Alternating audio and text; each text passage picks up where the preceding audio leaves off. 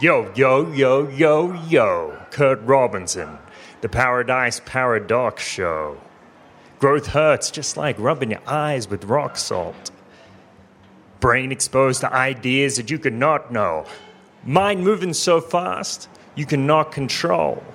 You better cover your third eye with lead just to block the hole. Freaking out like an ayahuasca trip with a lost soul.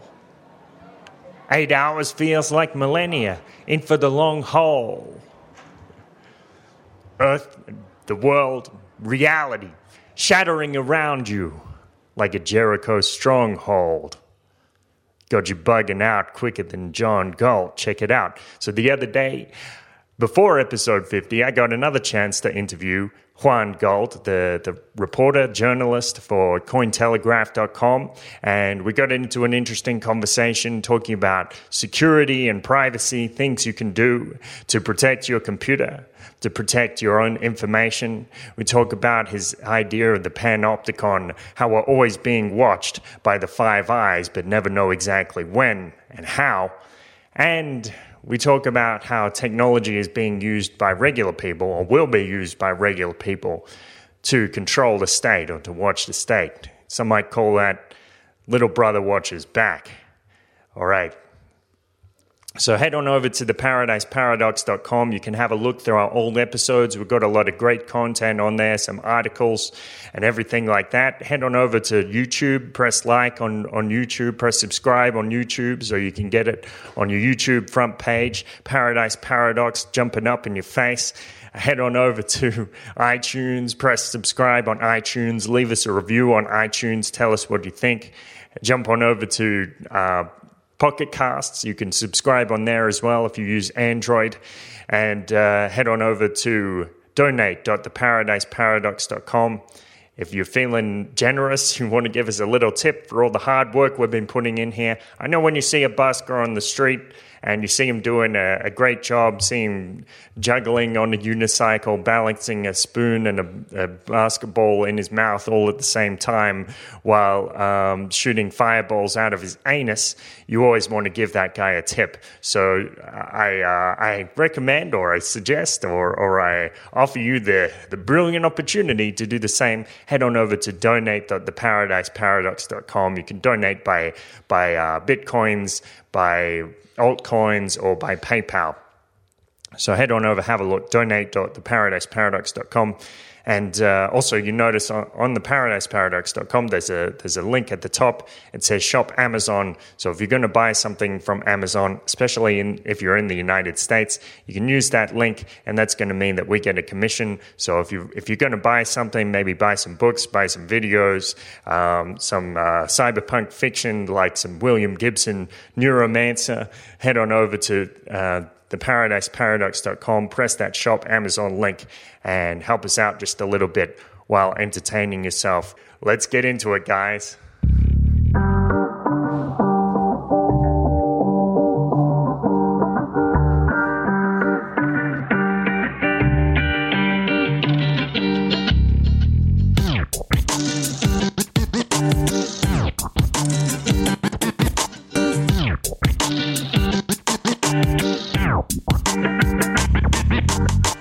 So here we are with Juan Galt. He's just stopped by from Acapulco and is hanging out in Guadalajara for a few days for the campus party conference and expo, I guess. How's it going? It's great. Thanks for having me over here. Yeah, campus party was great. There was expected. People were saying there's about 15,000 people. 15,000 people. And, there was topics being discussed from Internet of Things to drones and how to sort of hack and create and program your own drones, or like do all the kind of the making space, the do-it-yourself sort of maker space, hacker garage. There was Bitcoin stuff. There was business stuff. There's plenty of intellectual cookies to munch on. All right, cool. So what do you think is, you report for Cointelegraph, and you've been writing some interesting articles recently. What do you think you'll be writing about after this conference? Well, I mean, there's topics that I'm interested in exploring in regards to Bitcoin and blockchain technology, and I think the mix between privacy, finance, and technology, and the need for the flow of information is that's a very abstract thing to say, but that sort of the realm where they kind of mix up is very interesting to me. I think there's a lot of interesting stuff in the Bitcoin world, right? I mean, Ethereum it's about to launch if it didn't launch already. Plenty of Internet of Things to do, things of topics to discuss there. There's going to be plenty of updates and things coming out about Ethereum. Side chains is another thing that's happening. That's kind of a big sort of innovation kind of benchmark in the Bitcoin world. And or milestone, if you will, and I don't know where they're at with that yet. I need to do more research on that, but it's a very promising sort of, and I think needed technology in the space, and so that's those topics that I'm curious about. I think definitely privacy around the Internet of Things. I think we need to sort of create an architecture of information flow that is completely peer-to-peer, and where users where there's a free market of information flow, the quantification and of information flow. So let's say you connect your fridge to your toaster, and everything in your house is connected. Your door has a smart lock. Your computer is constantly connected to the rest of the items in your home. Anything that's semi-electronic or mechanic could have a computer chip on it that will be communicating and sending information. The air conditioning system, the lights, the lighting system. So the amount of information that you could collect on anybody's house and anybody's lifestyle is incredible. And that, like, my basic equation for and why I care about privacy is simply that knowledge equals power. You cannot act purposefully without knowledge, at least speculative knowledge about the environment that you're playing in. And so the more that you know about your victims, the better that you can attack them, especially when the victims have no idea what the hell you know about them or what you're plotting, which is basically the game strategy of surveillance states. Is you don't know anything that they're doing. They know everything that you're doing, and that is a really bad place to be in any kind of game, any kind of system, any kind of sort of battle or society, if you will. So I think so sort of this, like, looking into how we can kind of disrupt that is really what I'm interested in lately. Yeah, so it is like you're using this metaphor, or perhaps you're being more literal when you're saying it's like this battle. It's kind of like a battle of information, and at the moment it's like the regular people, maybe they don't even know that they're in a war, but the surveillance state is out there, like gobbling up all their details and making a record of everything. Yeah, it's a war. I mean, there's no doubt about it. Like, it's a battle. I mean, I wish it wasn't that way, but from my understanding and what I've heard, I mean, they basically assume that anybody is the enemy, right? The way that the NSA treats things, the way that the Five Eyes treat things. Anybody could be the bad guy and is bad guy, or possibly a bad guy, until proven otherwise. It sort of takes out. Can you just explain who the Five Eyes are? Sure.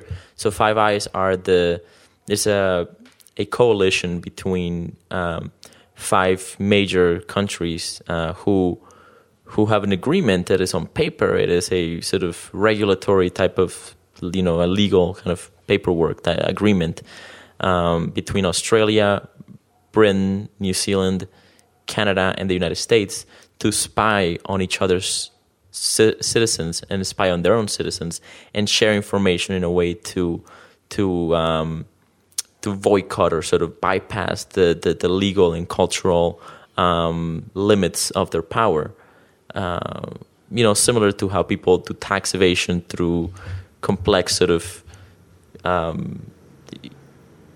corporations and stuff like that, right? I'm not saying there's anything wrong with that, but like it's a similar sort of idea, right? You look for jurisdiction arbitrage to be able to pull off what you want to get done, and that's basically what they do. They're called the Five Eyes, and there's more than that. There's a hierarchy of sort of countries that with different sort of ways of spying the countries, but the Five Eyes is kind of like the core superpowers of surveillance, to my understanding.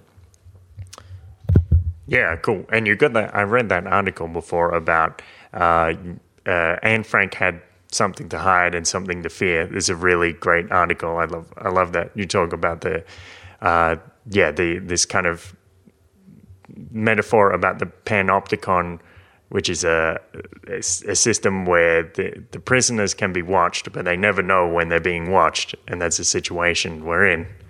That's exactly right. Yeah, the Panopticon.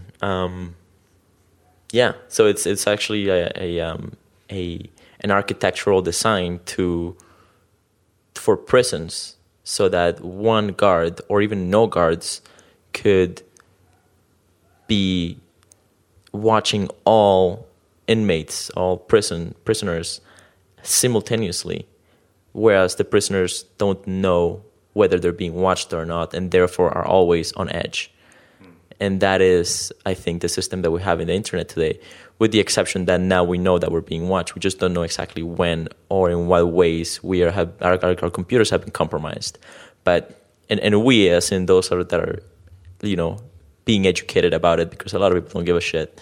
And and that's just kind of like the way that humans work, right? There's pioneers, there's elite sort of exploiters, and then there's a bunch of people in the middle, and we're just fighting over critical mass of one thought sort of ideology or sort of thought kind of philosophy or another, right? We're fighting for freedom. We're fighting for freedom or oppression is sort of like or freedom or enslavement, if you will. It's kind of the tension, to simplify things. But I think that's basically how it works. And it's, and the most intelligent are the ones that are going to be kind of leading the charge on either side of the battle. Most people will just sort of go with what's easier, more comfortable, or hopefully something will inspire people to action and anger. And that'll probably be when people start getting hungry or whatever. It's usually the point where revolutions start is when people get hungry. So, but only the minority of people kind of think that far ahead, right? Mm-hmm. Yeah, right. Well, I've heard statistics where it's something like when people are spending about 40 or 60% of their income on food, then they start to realize, hey, shit is really fucked, and we can't ignore the reality of the situation anymore. I asked you a few months ago, I sent you a message and said, can you recommend some security steps that I can take? And you sent me one of your articles, which is, detailed and in-depth and everything, and I didn't do any of it. So can you tell us why it is so important to have your information secure and to try to maintain your privacy? Right. Well, I mean, if you're being targeted, if you're on some government list, if you are in the eyesight of some CIA or FBI or some sort of secretive government organization, there's no way you can hide. Like there's things you can do, but it's basically a specialization that you have to get in privacy online, and it's going to be something that takes quite a bit of research and knowledge.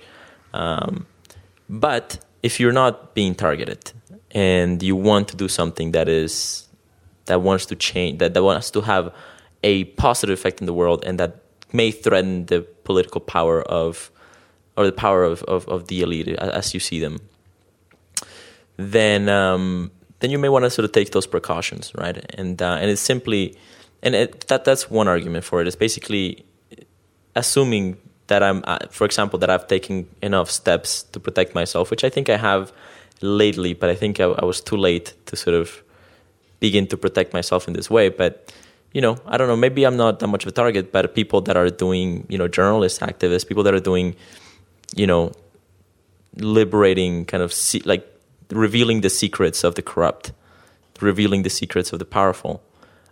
These people can get frisked at the border and harassed, right? If they do it under their own name and their identity is clear, right?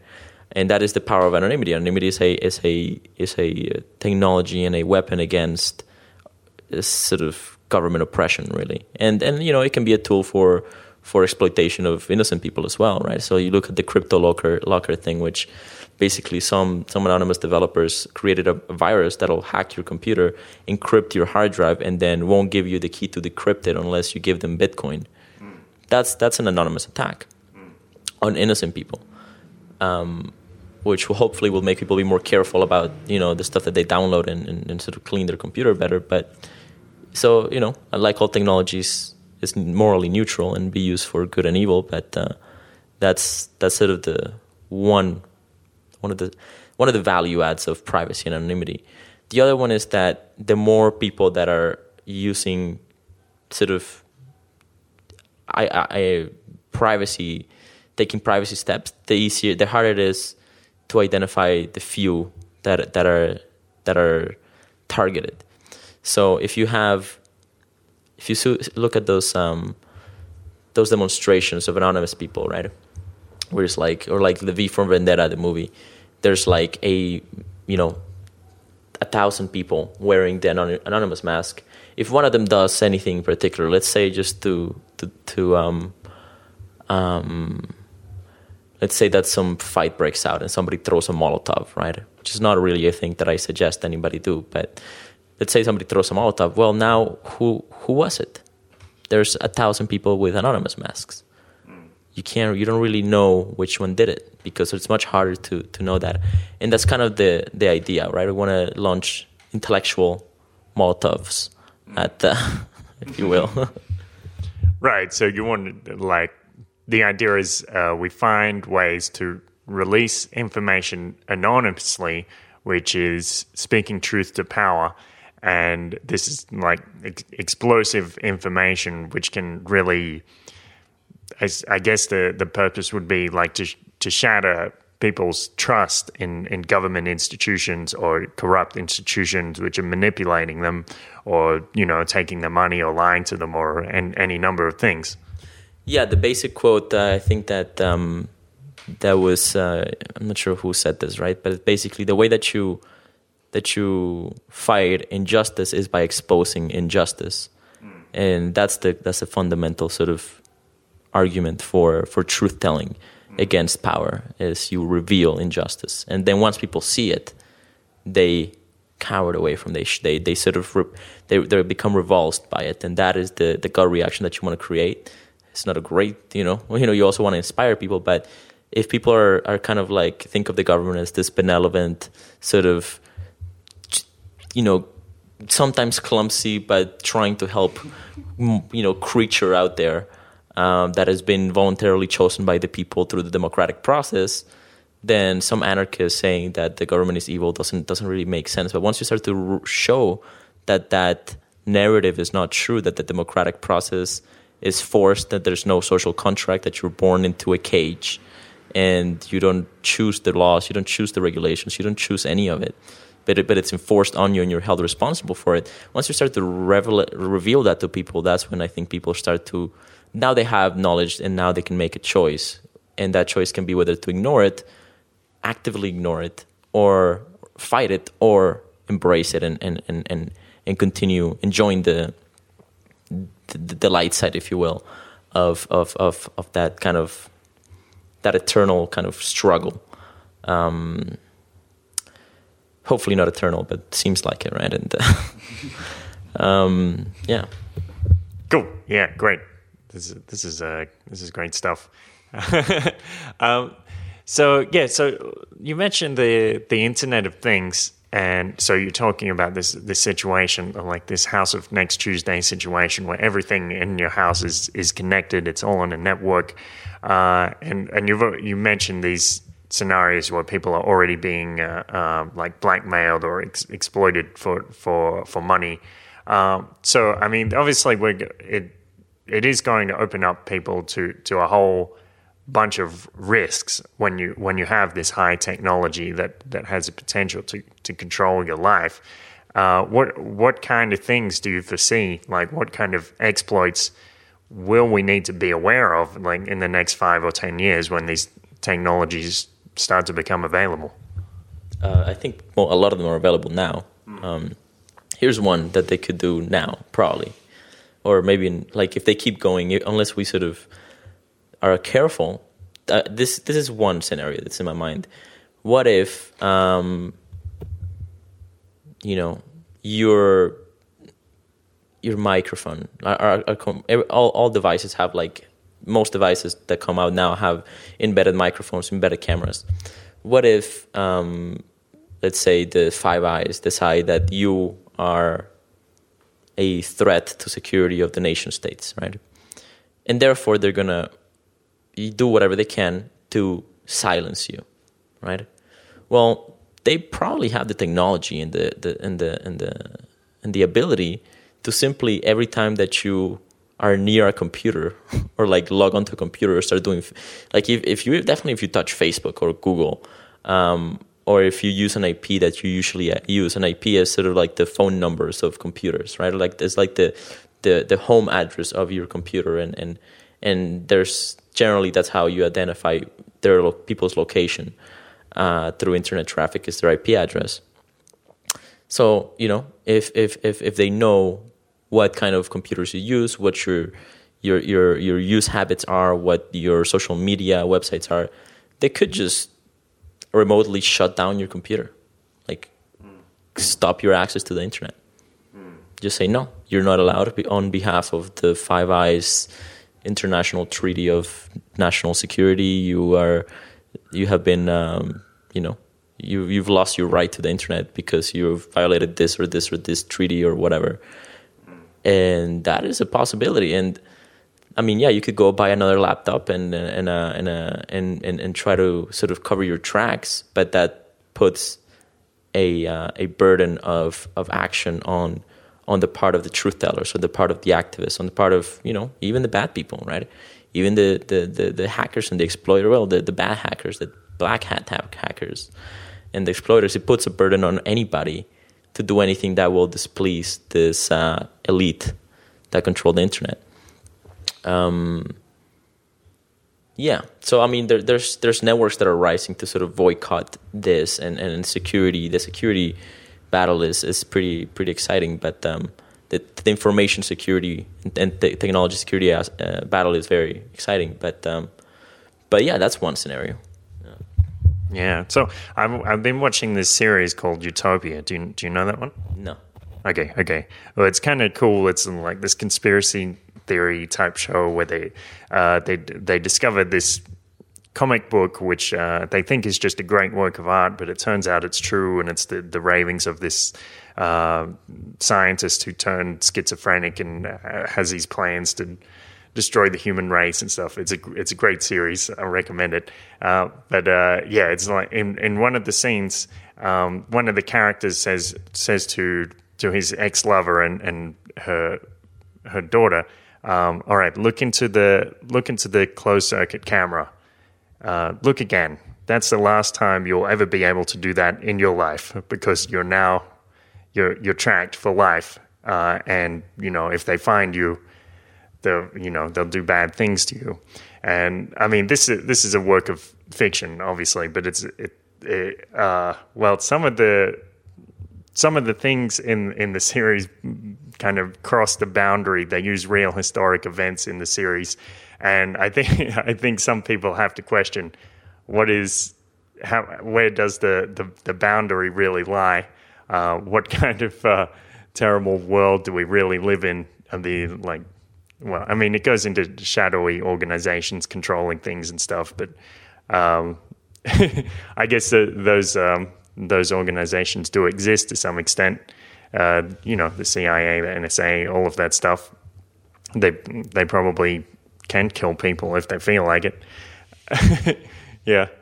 On this computer, I use Windows 8. I did hear I forget. You're shaking your head. Yeah, I've heard it referred to as Windows Prism version, like named after the NSA program. What's what?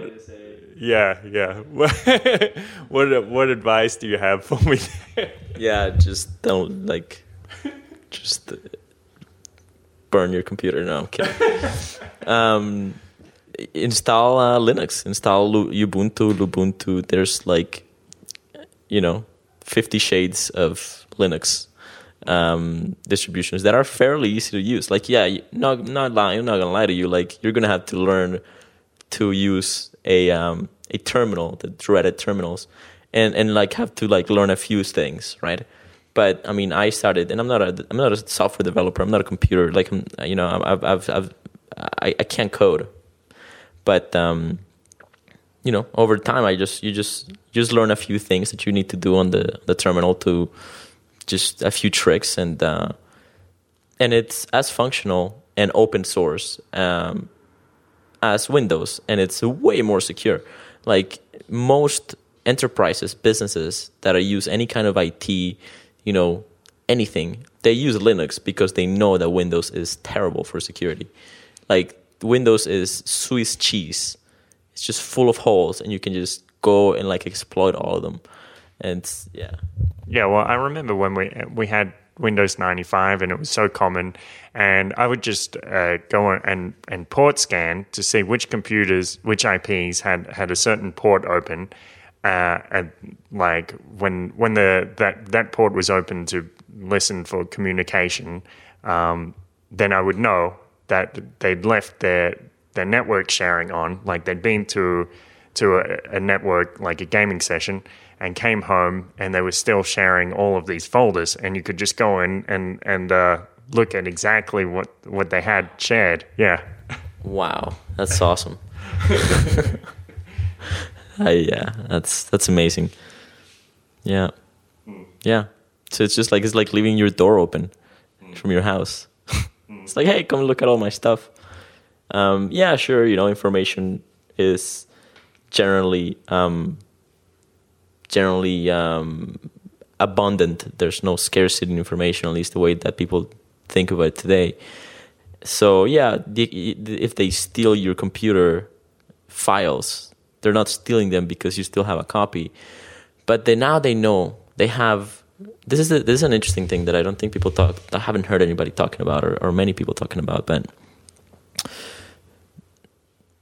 knowledge or information about your personal life, if made abundant, obviously, as I said before, is kind of puts you at a higher risk of being attacked by malicious people that can gather this information. But it's also it is scarce as long as you control it through privacy sort of technology, right? Information, let's say somebody goes in and gathers your banking passwords, right? Well, this is information, right? Yes, your passwords will still be in your computer, but those passwords represent access to a limited resource in the outside world, in the non-cyberspace world, and that access, again, is scarce, and so they can steal stuff from your bank account, right? They can steal your Bitcoin if they know your private keys. So the more that I think I'm quoting a guy that I interviewed, Vinny Gupas, I think is his name. I probably butchered his last name too, but the more that we build societies on top of the internet, the more vulnerable we are to this kind of exploits, right? And I'm paraphrasing, right? But that's kind of the idea. Yeah, so it's not a fun topic. It's kind of a stressful topic, but yeah. yeah, it is. But I guess that's the price of freedom, eternal vigilance. We have to be aware of what's happening around us. Yeah. So, Yeah, so you were mentioning to me today that that it's now possible to someone's come up with a schematic to make a 3D printer for only $60, and you can do it at home. There's like YouTube tutorials and everything. So yeah, I'm imagining this scenario where someone, maybe someone even in a developing nation, maybe someone in Ghana, downloads this schematic, makes his own 3D printer, uses that 3D printer to print parts to make an even better 3D printer, and then they're 3D printing things for the whole community, making drones, or I don't know what would even happen. It's an exciting time. So what kind of crazy technologies, and how do you think all of these factors coming together, like with Bitcoin and 3D printing and other decentralized the decentralization of institutions, what can we hope for in the next 5 or 10 years? Okay, here's a fun one. Controversial one for sure. I think the drug war is definitely threatened by drones, because you can quite literally, it's drones. One thing that they allow in 3D printing, one thing that they allow is the decentralization of production of goods and service, or at least of goods, right? And so yeah, we can 3D print. We can build a 3D printer and 3D print a drone, and then ship things to people, whatever. And at least for the time being, other than like shooting down these drones, there's going to be it's not going to be very easy to know what they're carrying, especially if in a few years there's just going to be like massive traffic of drones going everywhere, which is definitely imaginable. If they become a kind of the new way to transport goods, right? It's going to make the snail mail services like even more obsolete. And then, like what's gonna keep people from? How are they gonna control people from just buying something that's legal in their country, whatever it is, be it a gun, right, or a particular type of herb, or a particular type of protein, and just getting it shipped by drone, right? You could literally have a drone, drop it, and have like a little parachute of like a little box of land on top of your house, and you've already paid for it with Bitcoin or whatever. Yeah, that's cool. Well, I think they're already.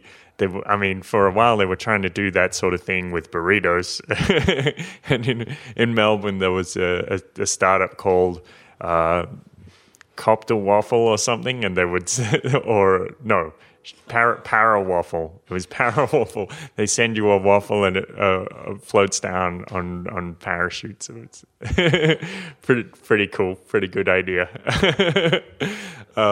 Yeah. And yeah. So do you see? Let's see.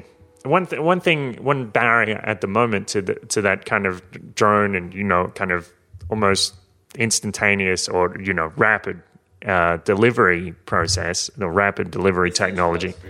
It's the centralized delivery process, right? Yep. One obstacle is the legal barriers. So I guess I'm not really sure exactly. I guess there are some valid safety concerns about drones, and I guess it's also about power. Like governments do tend to be full of people that want to crave more power, regardless of if they need it or not. But how do you think those kind of legal barriers will be overcome? Do you think they'll be overcome politically or other methods or a combination? Well, the only way that I know of thinking about this problem is you look at history, right? You look at the decentralization of the printing press, right? Of the information sharing, right? The printing press, yeah, it was probably illegal to print books for a while. Didn't stop it over time. People probably got burned. People probably were made an example of, and people got killed on the way by the powers that be. That's that's kind of the bloody sort of churning of history, right? That's, but it, in the end, it won. If you look at copyright and patent law and IP and piracy and all this stuff, right? I mean, there's some. I can concede that it sucks to put a lot of energy and work into, let's say, a movie, and then you try to sell it, and then somebody just copies it and puts it online for free, and now you can't make any money out of it. I can understand that problem.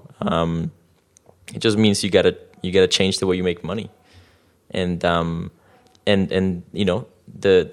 Hollywood lobby and the IP lobby and the patent lobby, they've been trying to fight this battle and enforce intellectual property rights since the internet, and they've definitely done some really disturbing stuff. Like, for example, computers have, most Intel computers that are coming out now, to my knowledge, have chips in them that can recognize kind of the identities of movie files or music files, right? And could potentially sort of say, okay, this is copyrighted. You don't seem to have a key, so you cannot watch it. But that stuff is so easy to hack with, like most copyrighted like material that or like pirated material, if you will, that you would take out of online. They've just hacked that, so they just bypass that security measure. It's called digital rights management technology, right? And so the pirate, like, you can download anything online, and it's winning, right? So when you decentralize things, there's just no way to fight it. Like, you can try to fight it, you can try to scare people out of it, but in the long run, it wins. Yeah, well, there's this analogy that I've heard, which is relevant in many situations. Is this story where a guy goes to a hardware store and he buys a squirrel-proof bird feeder, and he goes home and installs it in his tree in his garden or whatever, and he finds, like, after 2 days, he sees the squirrels have gone in and eaten all the bird feed, and he takes it back to the store and say, "What do you think you're doing? This is supposed to be a squirrel-proof bird feeder," and the guy there tells him straight, "Well, there's no such thing as a squirrel-proof bird feeder. It's impossible. You buy this bird feeder and it takes you 10 minutes. Maybe it takes an hour to make the thing. Squirrels have 24 hours a day, 7 days a week to find a way to get into that squirrel-proof bird feeder, and they're gonna do it." That's funny. Yeah. The internet is just a big squirrel feeder. Yeah.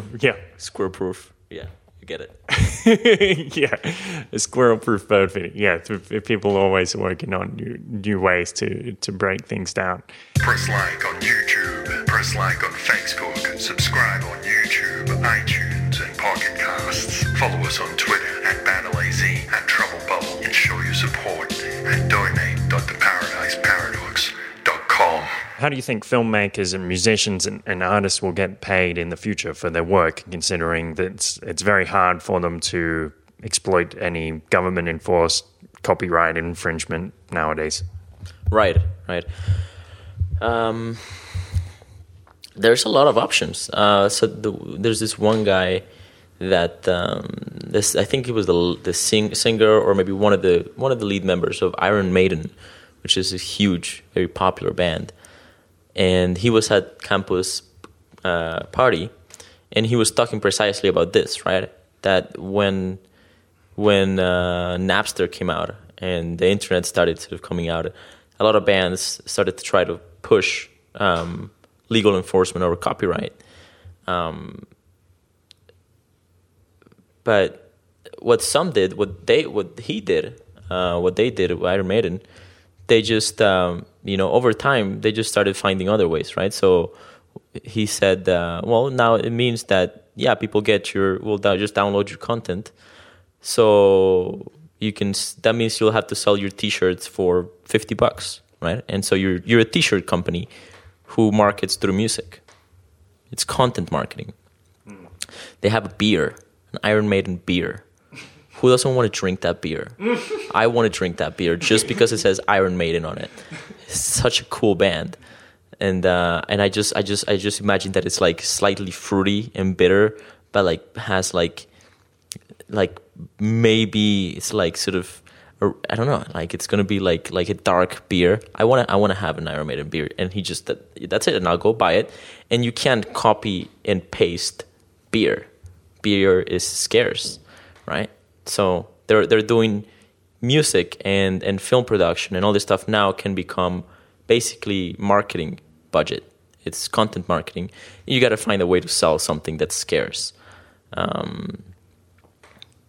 or ask for donations. Donation model works, more or less, right?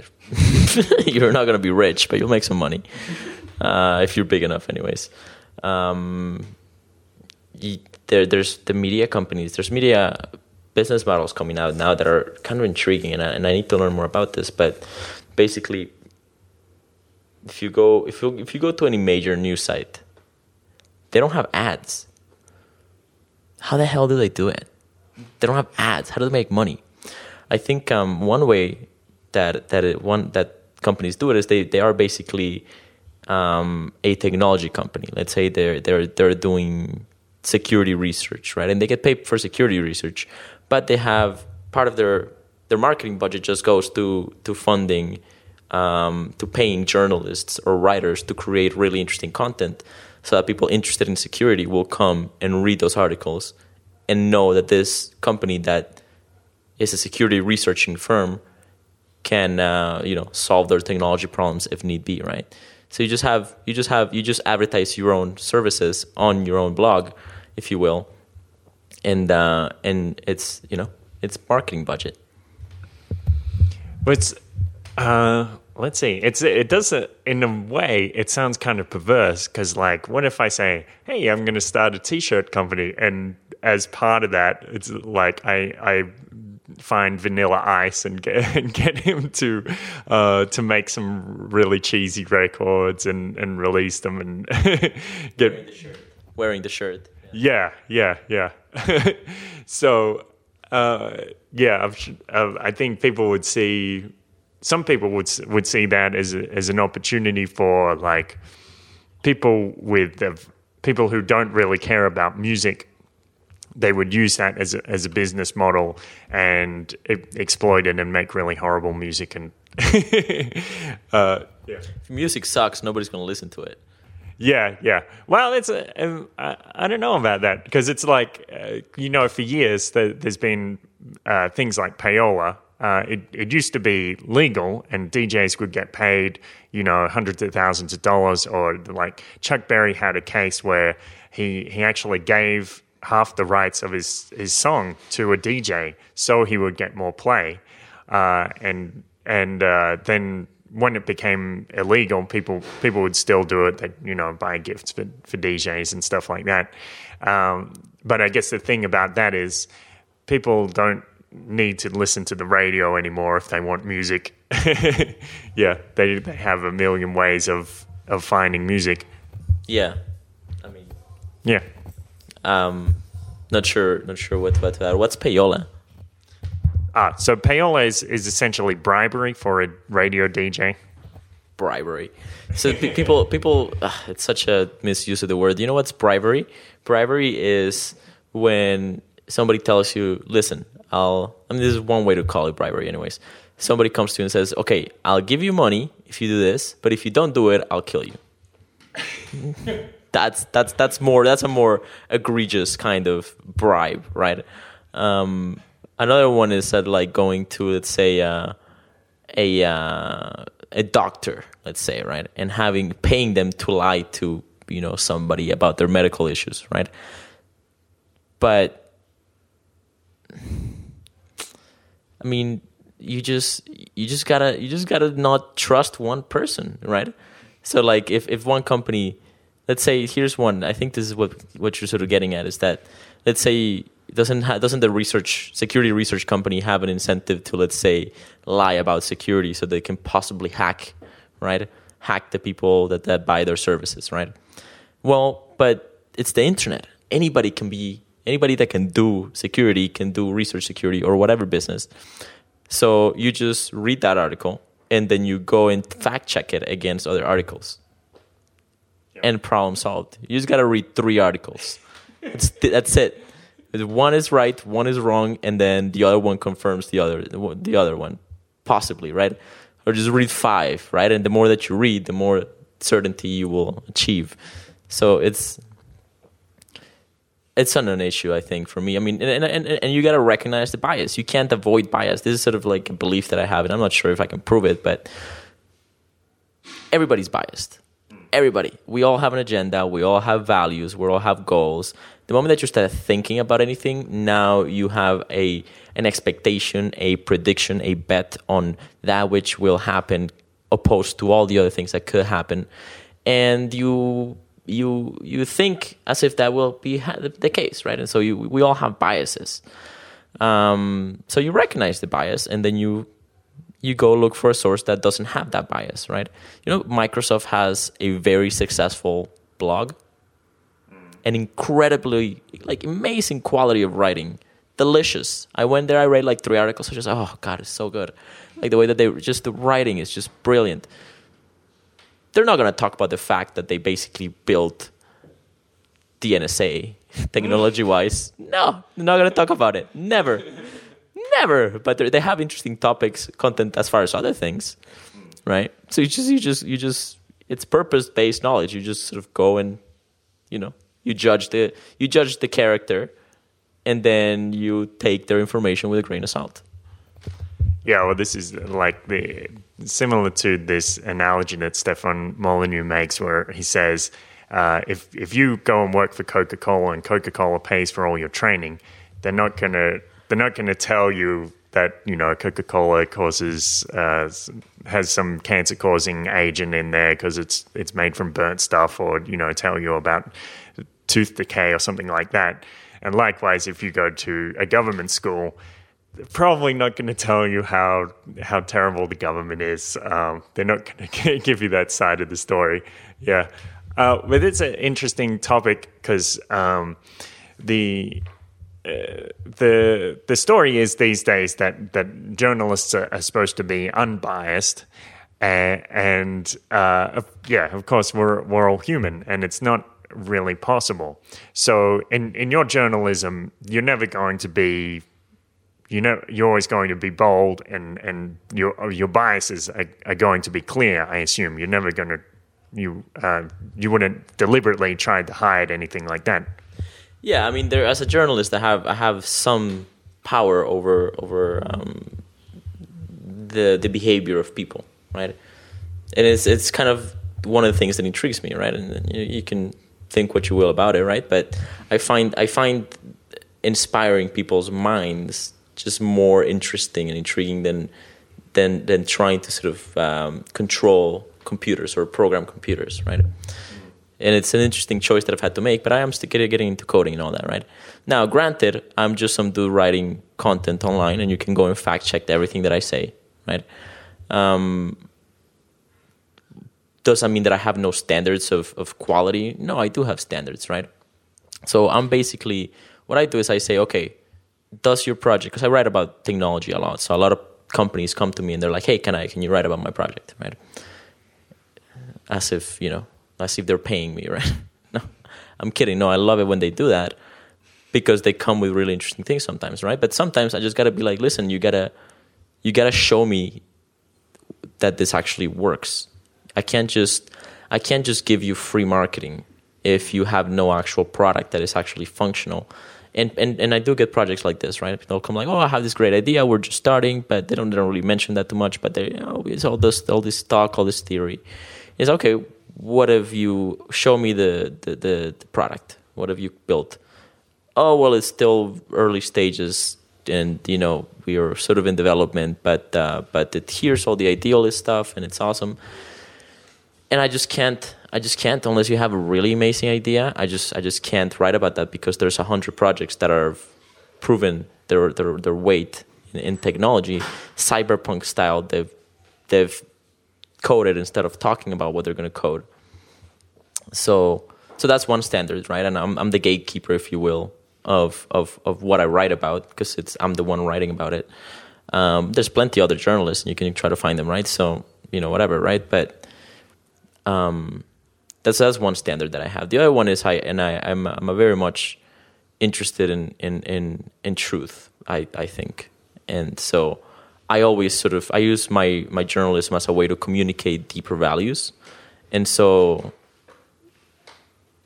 I mean, if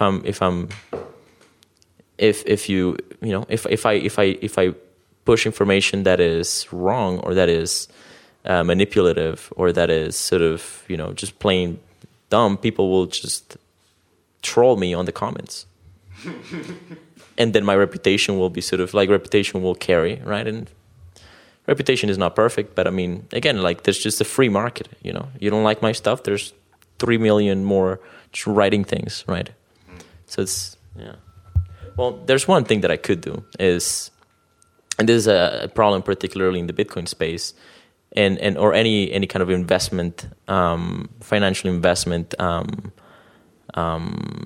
media, is that they can, as a journalist, as the media, we tend to get information early before it reaches the majority of people.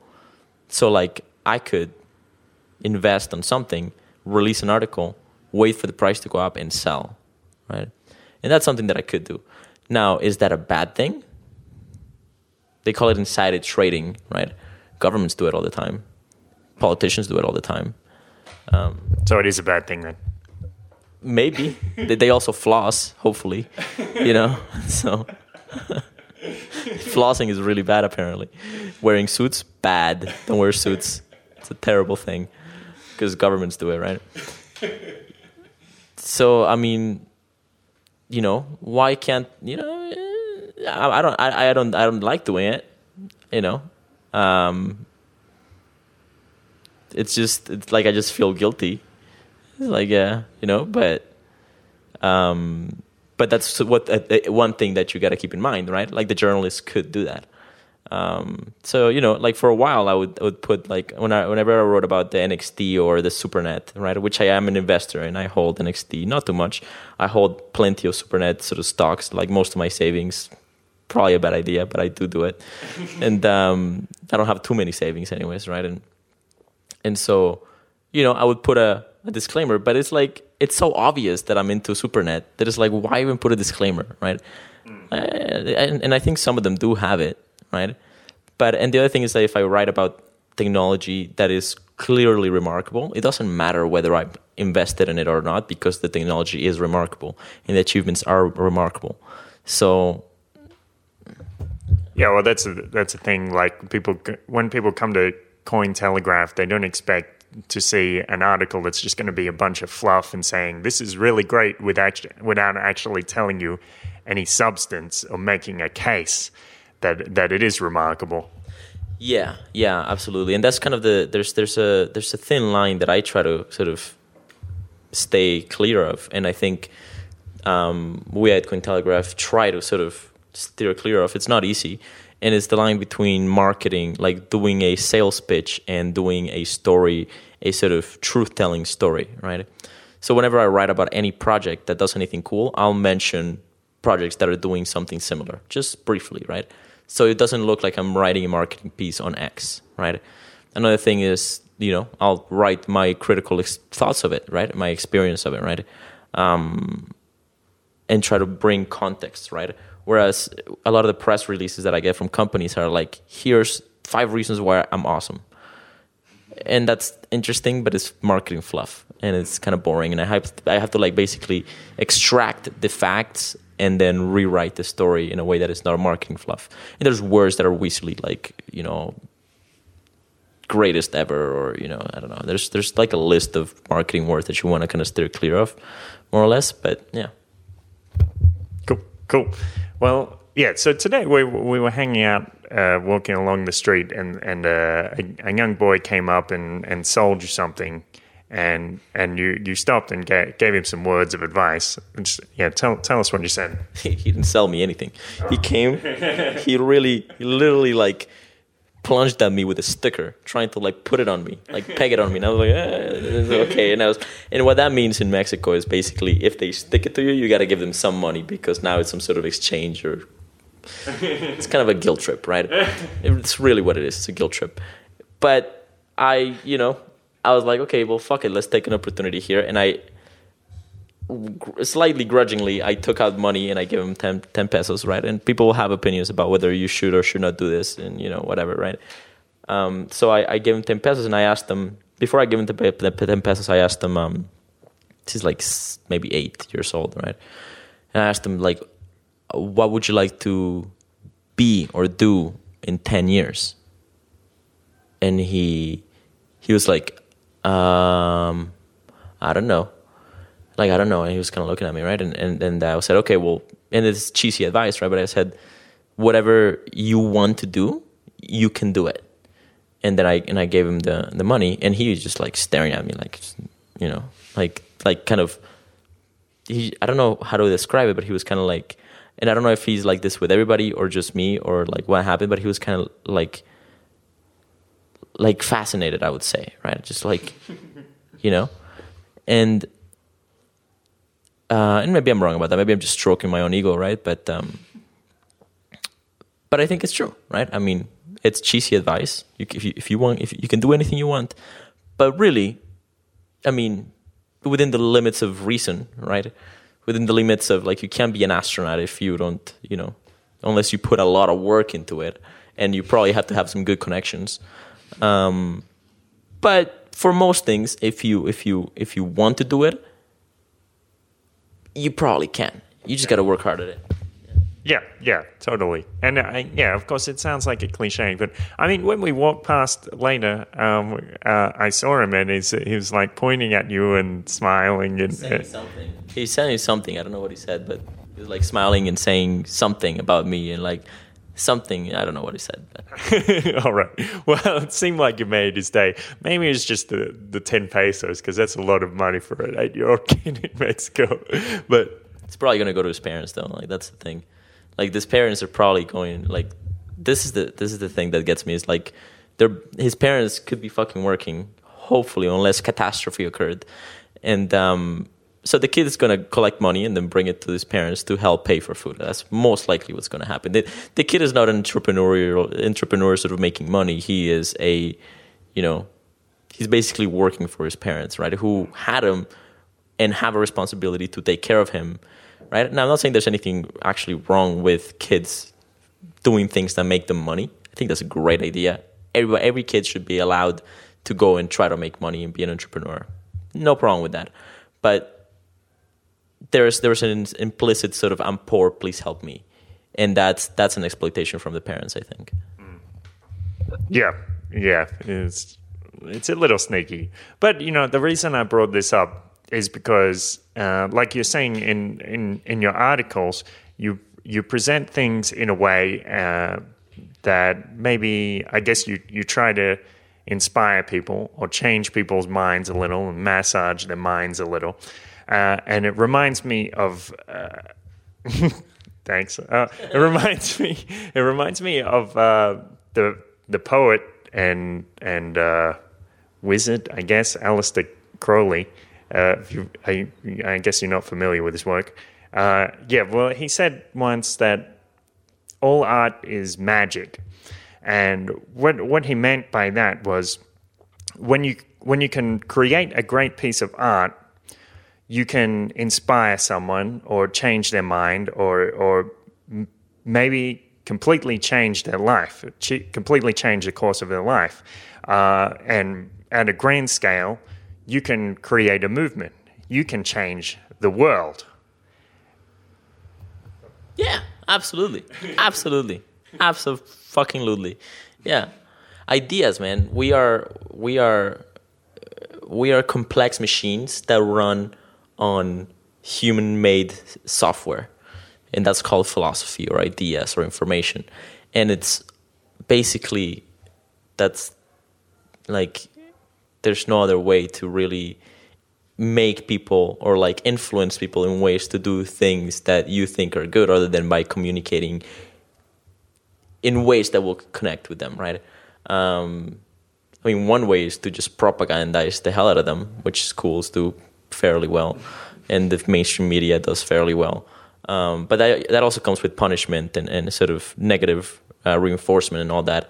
And that's one way to do it, and that's, I think, a bad way to do it. Other one is just to try to give people compelling arguments and try to get them to empathize with the future or with the other side of things, or get them to put themselves in the shoes of whatever thing you think they're not seeing. So like this article that I wrote recently, I really like this article. It's called Ethereum prepares for takeoff. And it's basically a kind of glimpse into the future as to what the Internet of Things could be like, and how Ethereum can help secure the Internet of Things.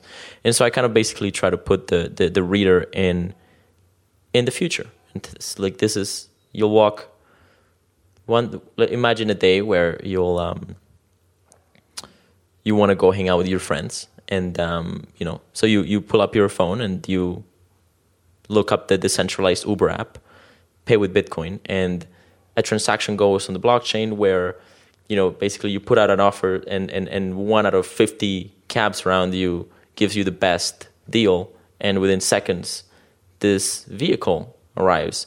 But the vehicle has no steering wheel. It doesn't need one. It's automated. It's controlled by an artificial intelligent software. The seats are organized in a way that's more like a lounge, right? You get on and a cocktail comes out which you ordered with a drink, or maybe it's with the car, maybe it's a free sort of token, right, for doing business with this particular taxi. And then you're off, and it takes you to your friends, and then you remember that you forgot to turn off your dryer, because you'll still have dryers apparently in 10 years. We'll see where things go, but it's really interesting stuff happening in clothing as well. But you put out, you grab your smartwatch and you just say, okay, please, turn off the dryer, right? And a transaction goes on the blockchain and then turns off your dryer. This is the world that we could be in, because everything is going to be connected with everything. And the problem is it going to be secure? Can we be certain that only he who owns in the technology, your dryer, your door, which will be electronically secured at some point in the future, that only you as the owner can control it, or can hacker team hack it? Can the NSA control it and basically give you permission to control it for now, as long as you comply?